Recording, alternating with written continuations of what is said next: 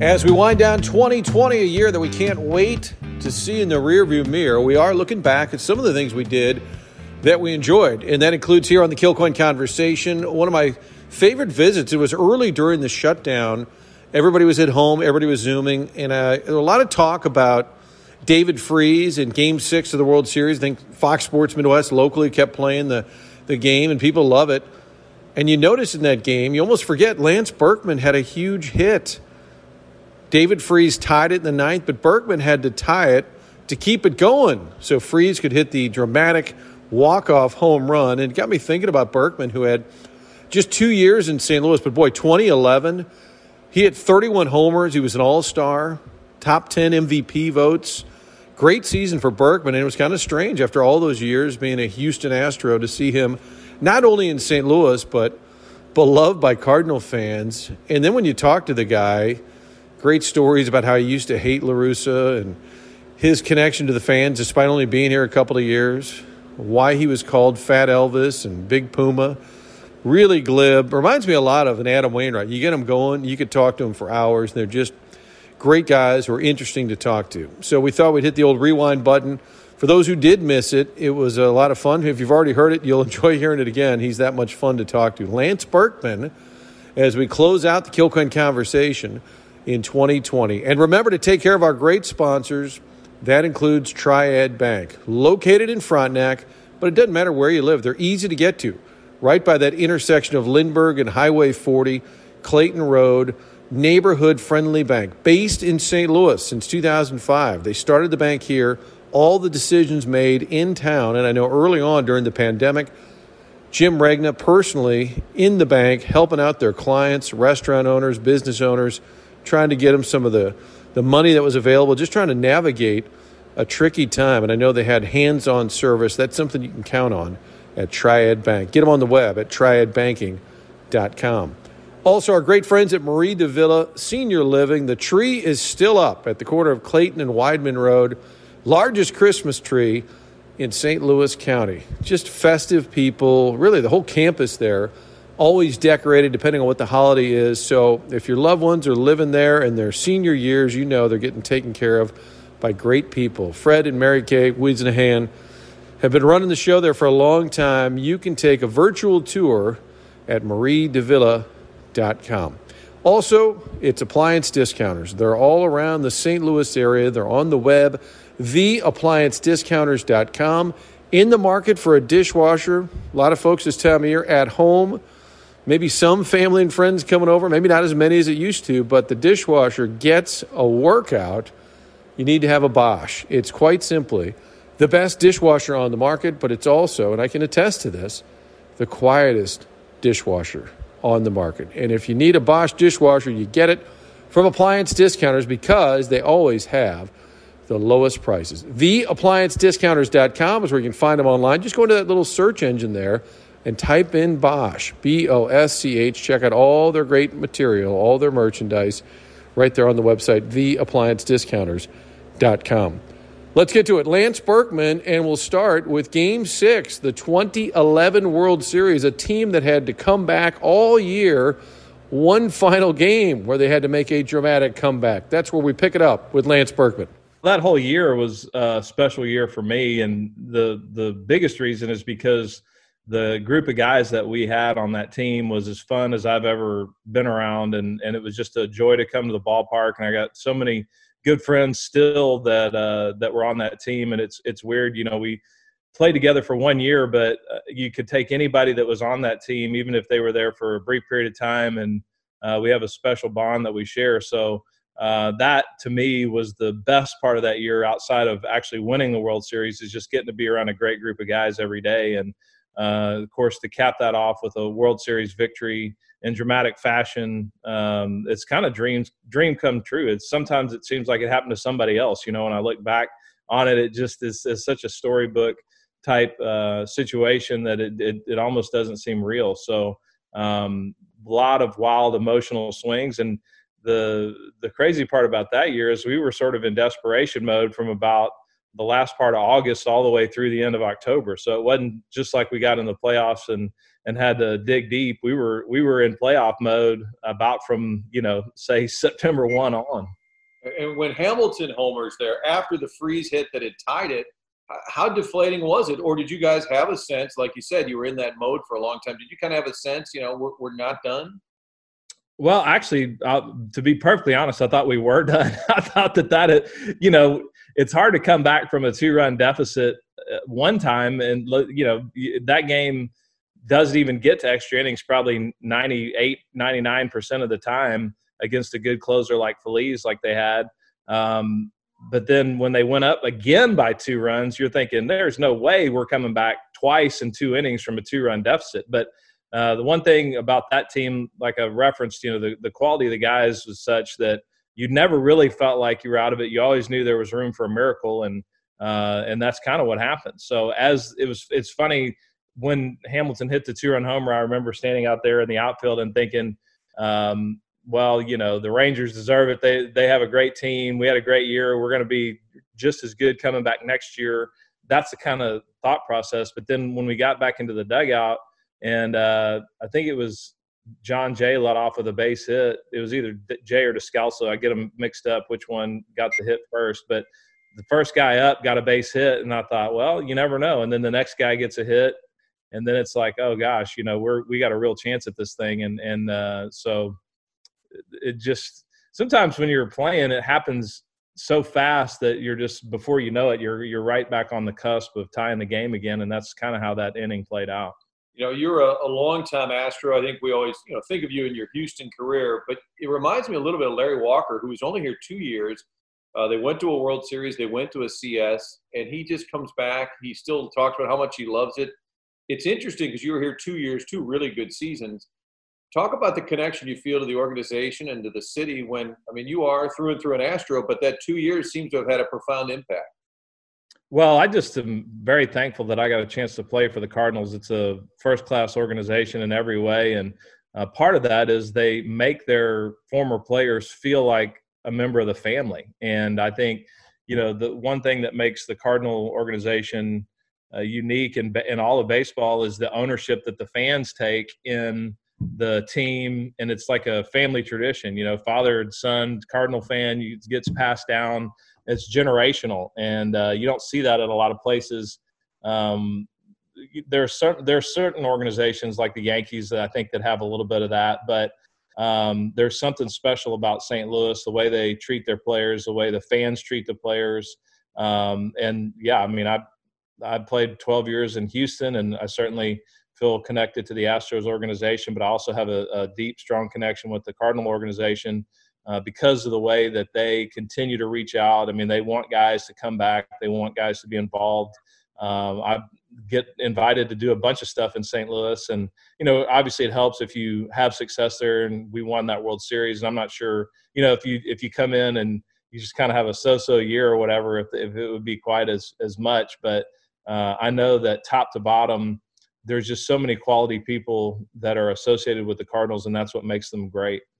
Give me an idea, your take on La Russa from afar. It was pretty heated there for a while in the Central with the Cards and the Astros, and I'm sure he wasn't real popular on your side of the field. And then you play for him. Give me that perspective from the other side and then playing for him. Well, when I was playing against him before I really knew him, he was probably my least favorite person in baseball. Like I've offered to fist fight him in the parking lot. Like that's kind of my sentiment, just because you feel like, I don't know, it just kind of rubs you the wrong way when you're across the field. But then when I got a chance to play for him, and I'm so glad I did, he might be my favorite person in all of baseball. So talk about a wild swing of emotion, having played against him and then playing for him, 2 totally different perspectives. And Tony's such a great guy. Like what you see in the dugout is not how he really is. And of course, if you don't know him, you don't know that. And all you have to judge him on is he's wearing sunglasses at night and he's sitting over there, and just very, very stoic and never emotes. And it seems like I don't know. Sometimes you when you're playing against him, you're like, oh, this guy thinks he's smarter than the game, and he's making all these moves. But what you don't realize until you play for him is everything Tony does is to win that night's ball game. Like, he legitimately pours his heart and soul into every single game. 162 times, it's incredible. Like, to watch him manage, and you don't appreciate he doesn't think he's smarter than the game. He's just pulling all the levers that he can possibly pull if he thinks it'll give his team a chance to win. And I have so much respect for him. And, of course, even when I didn't care for him, I respected him just because of the way his team played. How jarring and how surreal after you guys win the World Series in dramatic fashion, and then it's less than 48 hours, Tony has the meeting and tells you he's done. He has told me along the way that Duncan knew, a few people knew, but for the most part, it was this huge secret. What was that moment like when he told you guys, that's it, I'm done? Well, I mean, initially it was shocking, just because you felt like that he still had a lot to offer. And I think, that year was really tough on him because he had shingles the whole year, and so he was in pretty bad shape as far as physically and the way he felt. So I know, even though it was a lot of fun the way it ended, there was a lot. I remember many times walking by his office and seeing him laying on his couch in there, with a cloth over his face, just because he was in a lot of pain from the shingles. So when he first told us that he was not coming back, everybody was kind of like, wow. But then once I stopped and thought about it and kind of reviewed the year, and what better time to go out than right after winning a World Series. So it made some sense to me at that point, but it still was pretty shocking. We talk a lot about your Cardinal connection. Give us an idea this offseason. You work with Matt Carpenter, another Houston area guy. How did that all come about? Well, Carp and I have been friends for a long time because he was a young player, rookie, really, the years that I was there in St. Louis. So he's from Texas. He told me he told me he had a poster of me in his room when he was a kid because he's from Houston, and of course, I was playing with the Astros when he was in high school, so it made sense that that he would have been an Astros fan, and so we just had kind of hit it off, and we keep in touch, and we are both go to this Christian baseball players conference that they have every winter, and I was there with him and knew that he had had a rough year, so I just asked him. We got into a conversation about it and asked him, hey, what do you think happened? And so I have sort of followed him and had an idea of what I thought was the problem. So I offered that, and we, again, continued the dialogue, and he said, hey, will you come up and hit with me at he's got a ranch right outside of Fort Worth. And I said, yeah, I'd love to do that. So that's kind of how it all came about, and drove up there and hit with him for 3 or 4 days and really liked what I saw. And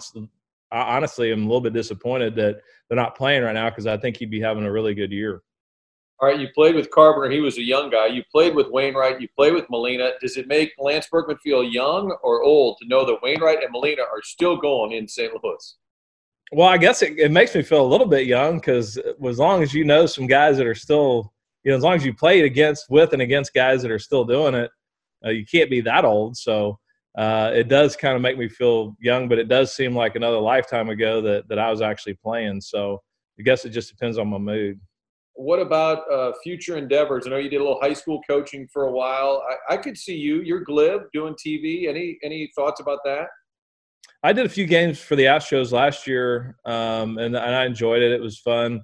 But I enjoy being around the players and kind of being a part of a team, and I love the coaching aspect of it. I feel like that the things that I learned over the course of my playing career could benefit the guys that are playing today. So I love to pass along experience and information and doing things like I did with Carp this offseason. I mean, that really is where I think my passion lies.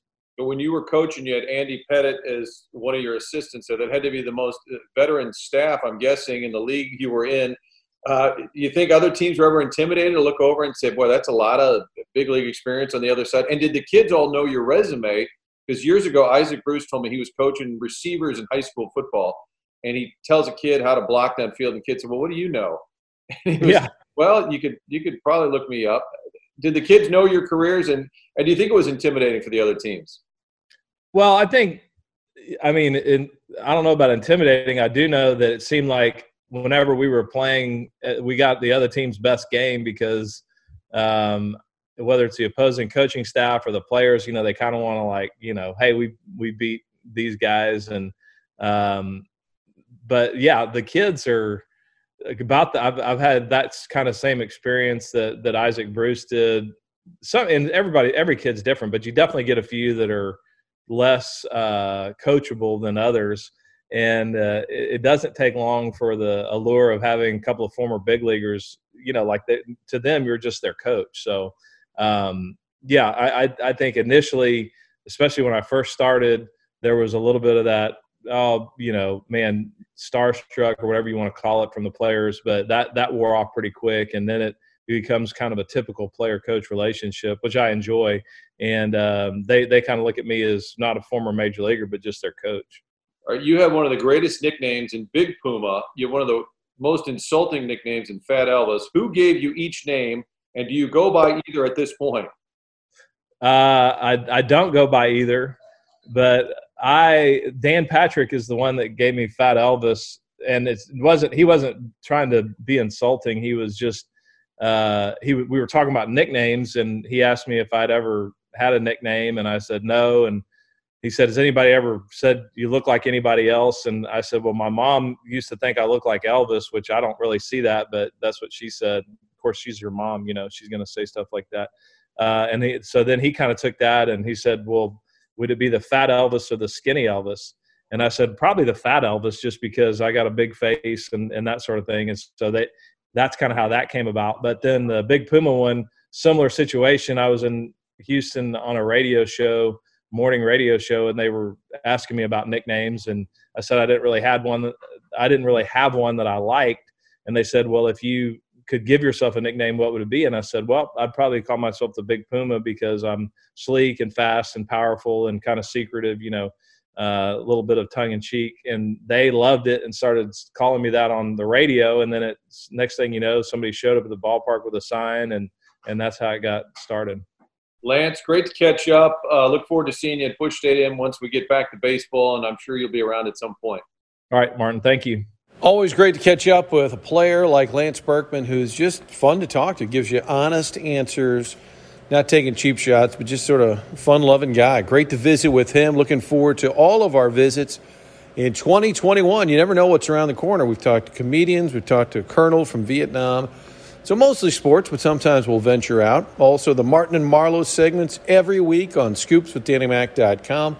And the latest edition, late in the year, started doing the football conversations with Orlando Pace, the Big O Show, coming to you late every week, looking at the football ahead, but also telling some stories from Orlando's Hall of Fame career, but maybe a St. Louis Rams story or two. And we're going to tee up some of his teammates over the next couple of months as well. Looking forward to all of that. Make sure you subscribe so it's delivered directly to you, iTunes, Google, however you get it. Get subscribed to the Kilcoyne Conversation. Hope you have a great new year, and we'll talk to you soon.